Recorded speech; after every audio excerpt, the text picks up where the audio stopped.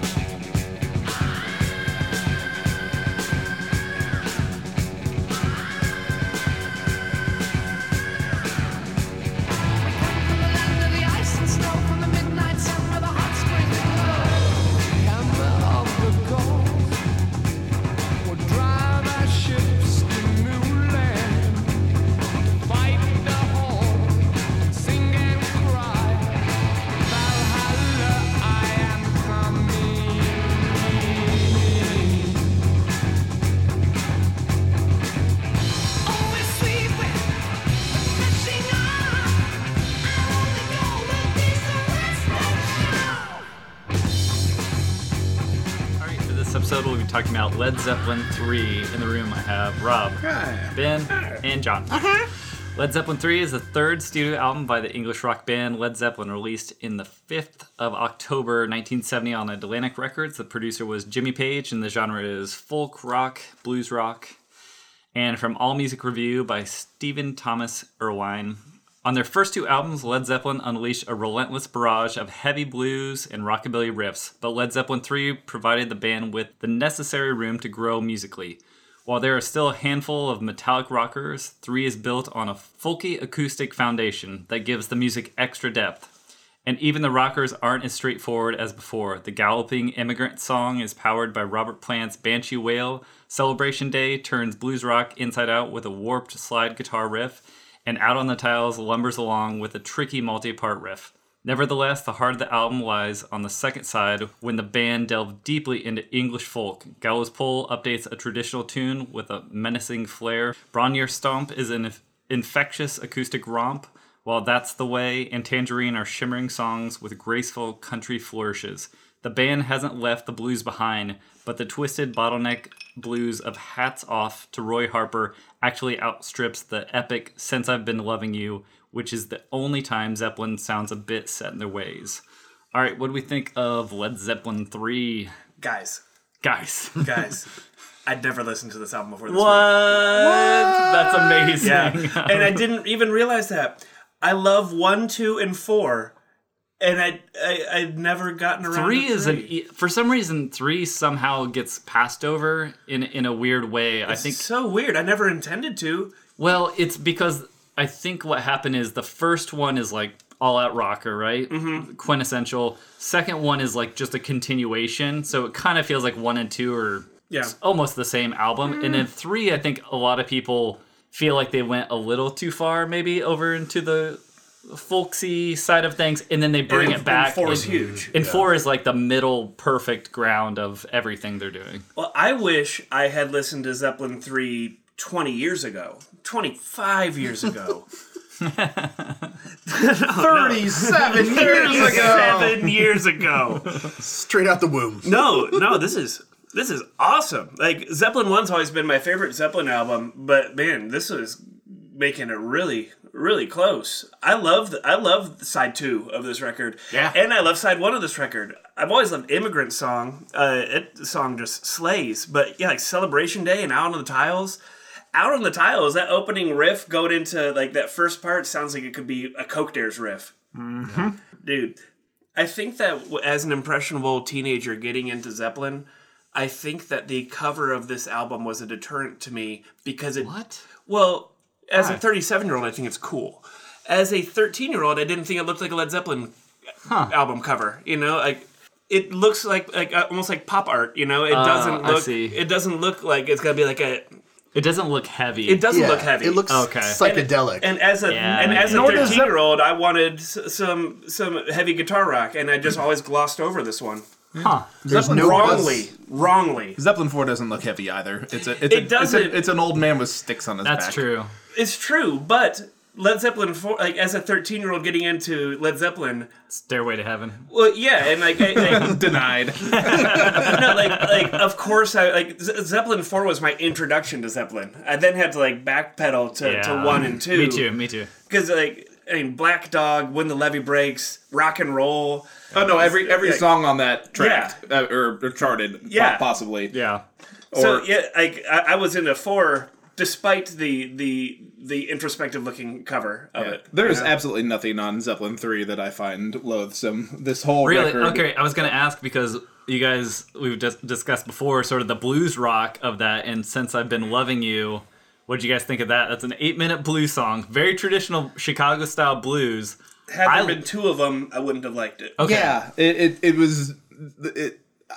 I don't like cilantro at all, but I imagine if I did, it would just be a little bit of cilantro, and then okay. like, okay, all right, es muy picante. Okay, I see. Yeah, because I love that song. I think it actually pushes that original blues in more than it had been done before. Just like building up and building up. It's like what I love about that blues music is how kind of soulful and deep it can get within those songs, and this kind of provides his voice and the shredding guitar. It just kind of provides that extra bump or whatever within the context of that Chicago blues style.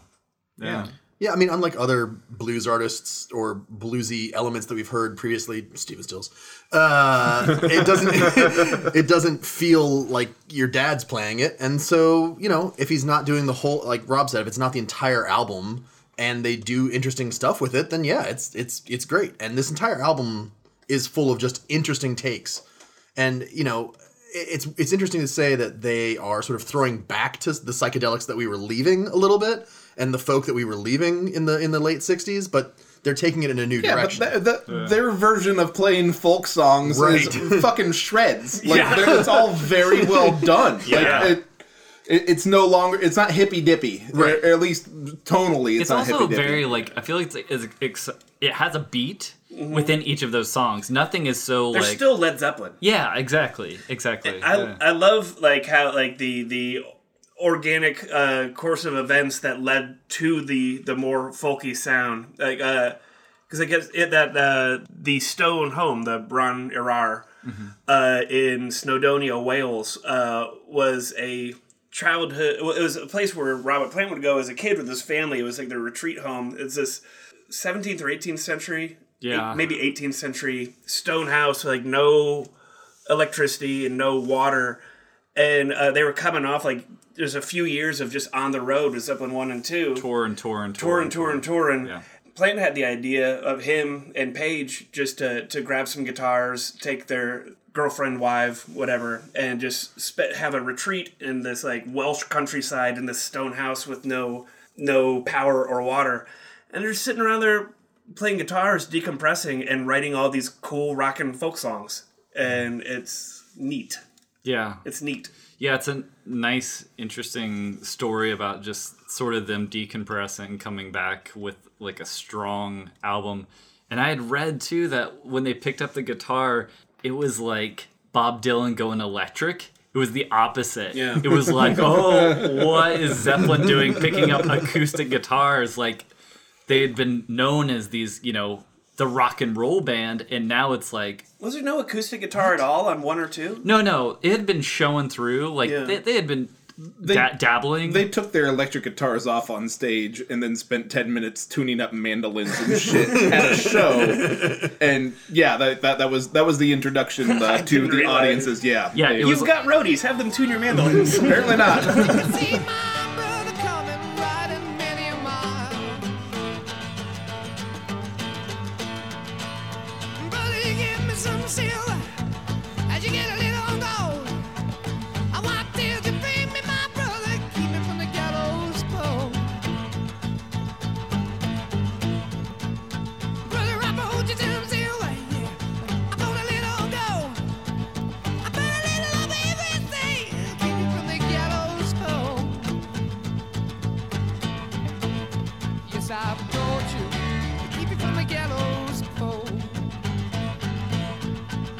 Hangman,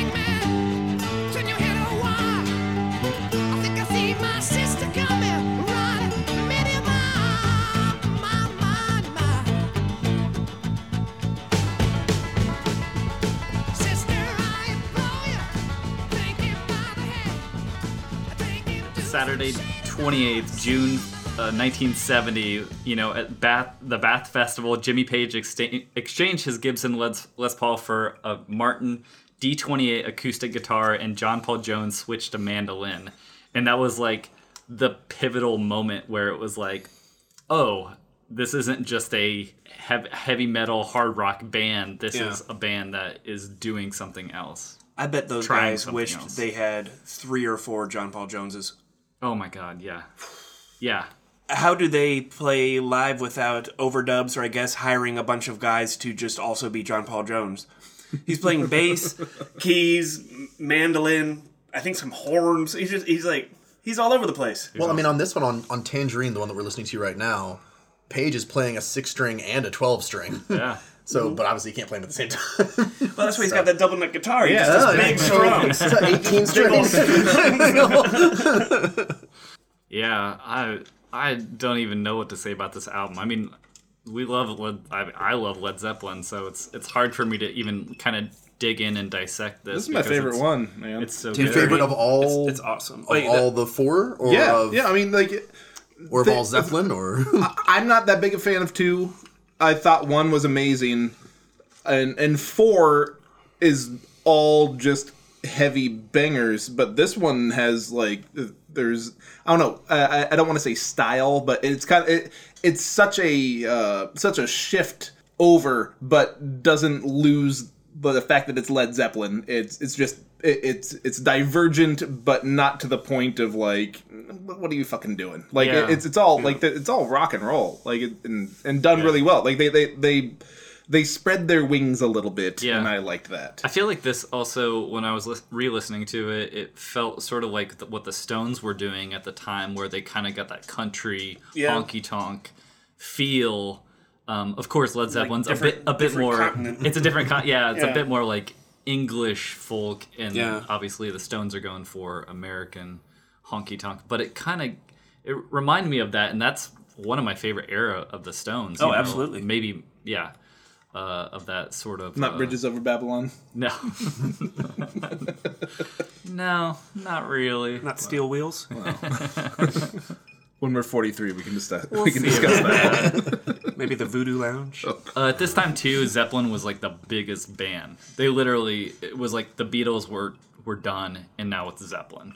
They had just like when Kurt Cobain died and Green Dookie came out. And all of a sudden, it was Green Day who you mentioned Dookie before. And I'm gonna keep on doing it. That's often what happens when someone dies, though, is Dookie comes out. That's right. Yeah, biologically accurate. Yeah, they have plugs for that. But anyway, they have plugs for that. Yeah, like you just wear it like in case you die. No, mortuaries though. What song is this? But that's a whole different topic. This is Since I've Been Loving You. The fucking bass line, going up like on the it does counterpoint into what Jimmy Page did. Yeah, this and I've seen this on a video. I can't remember where it was, what festival they were at, but man, seeing this live, like seeing them like play it live is pretty spectacular. Just him kind of like emoting on stage. It's tangible, you know. You can feel that sort of like energy of them like playing the solo and him riffing off, and then John just hanging on with those bass notes, tasty bass. Oh, so good, so tasty, so tasty. I did read that Record Collection magazine article of the making of Led Zeppelin 3. It was good. I started in on it, and it's so long. It was on my phone, and like my eyes started going across. It is. Yeah, it's like 20 pages. Is there a couple choice nugs that that you recall? Or? No, mainly just. I mean, the things I pulled out were it was a pivotal moment for them. It had a lot of like just the daily what they had done, where they were coming from, the different festivals they did in between recording, and that they had also said that they were worried because some bikers showed up while they were doing the retreat I guess I'll call it. And they were like, oh man, we're going to have trouble with these guys. And they just showed up because they were fans and they were just like, hey, just wanted to say hi. Bikers just showed up to a rustic Wales. cottage in Wales. How did they even know? I have seen straw dogs. I know this happens. That's about it. So they took. Speaking of the fact that they were at this stone cottage, like they recorded some of this in the Rolling Stones mobile recording. Yeah. Mm-hmm. So I didn't know anything about that until I started to look into this album a bit. Like, so the Rolling Stones had just like a trailer and truck loaded up with a 16-track recording studio, kind of basically in it. Yeah, it's like a box truck with a soundboard That's on it genius. and all the gear, and you could roll it up to wherever you wanted, run the lines in. And so, this one, they recorded most of it at a mansion called Headley Grange. It's the one that Jimmy Page is sitting in front of playing mandolin in the It Might Get Loud documentary. Mm-hmm. So they just pull that box truck right up front. Yeah, makes sense at this time, too, because people are getting a little more... They don't want to be confined to a studio... It was like, it used to be, you got a producer. The producer gets the band in, and he's like regimented to daily, like, here's what you're going to do, here's what you're going to do. And now it feels like the band is overcoming those producers, and the band is overcoming the labels and saying, we're the biggest band, we should have control of what we're going to do. And now they can kind of call the shots of, we want to be out here, we want to record somewhere else. Yeah, they don't want to use the studio as an instrument. I get it. I've been fighting this the whole time, guys, and finally, 1970, we can do something about it. Yeah, and also, you're recording in the studio, every minute has an amount of dollars attached to it. That's opportunity time, that's people's time, that's other time that people could be getting in the studio. Taking this truck and recording it in this rural mansion, all of a sudden it's a relaxed recording session. You've got time to stop if you need to, like, stop and get away from it for a minute. We're talking about all these overdubs that John Paul Jones and Jimmy Page are doing. It's because they've got this relaxed country, time-rich atmosphere to just work on this project. It's really cool. Yeah.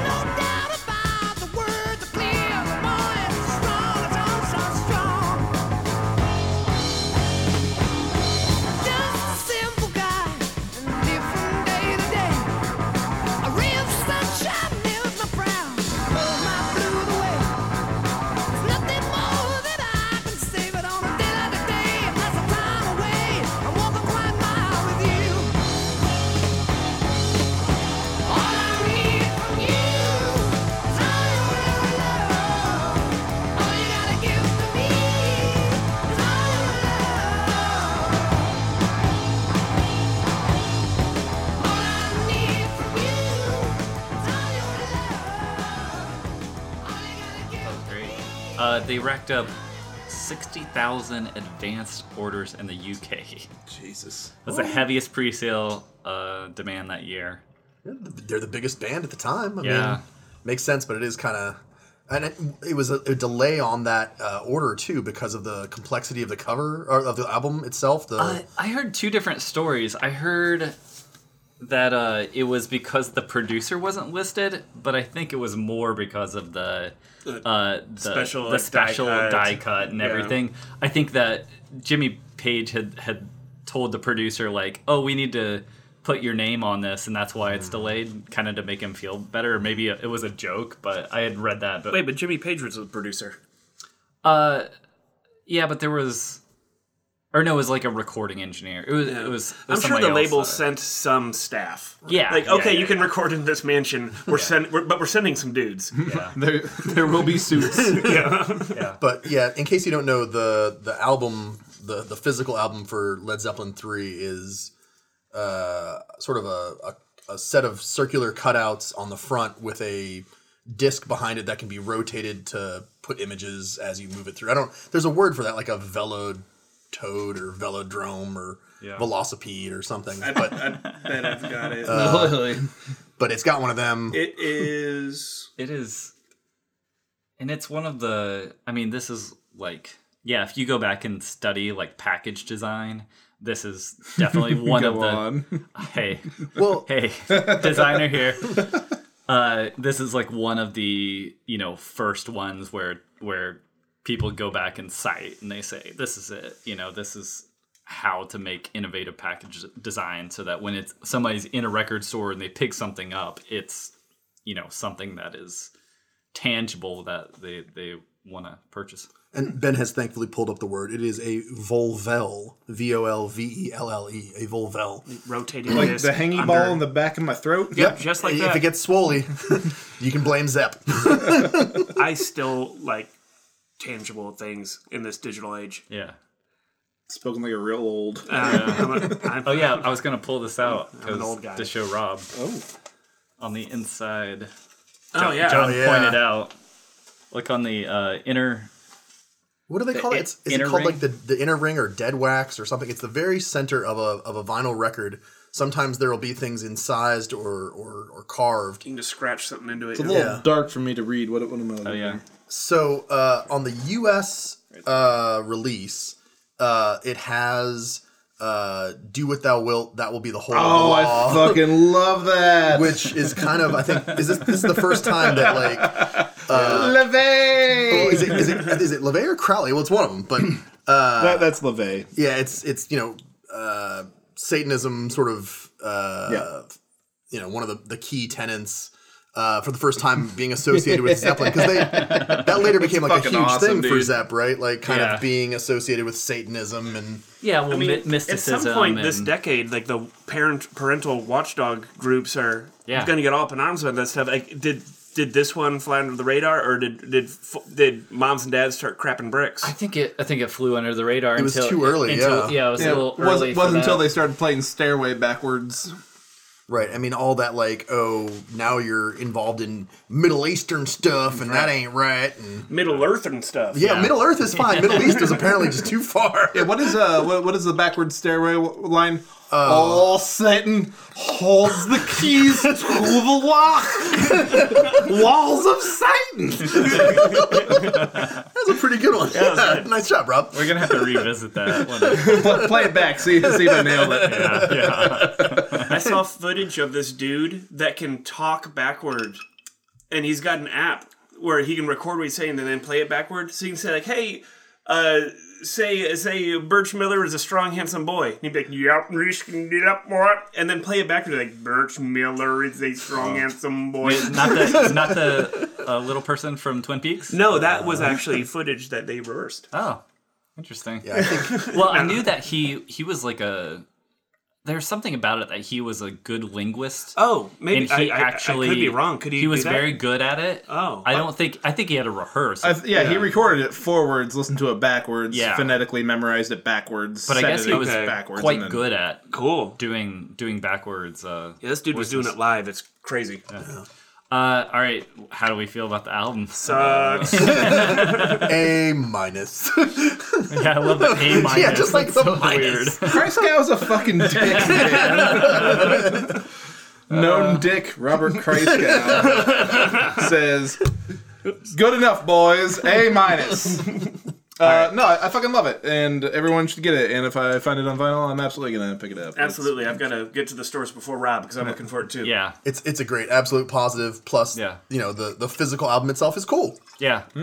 I will say on this, on the vinyl copy I have, it does have a bit of like thinness to the sound. So I don't know if there's a remastered or whatever, but on the record, listening to the sort of like remaster, you can tell from this vinyl that it's like got just a bit of like thinness where it should feel a bit Yeah. Yeah, bigger. the punch on Immigrant Song is Yeah. not. I mean, Yeah. I guess I'll that's just the- have to turn it up louder. yeah. Here's a simple fix, Mom. Yeah. Too Yeah. loud, you're too old.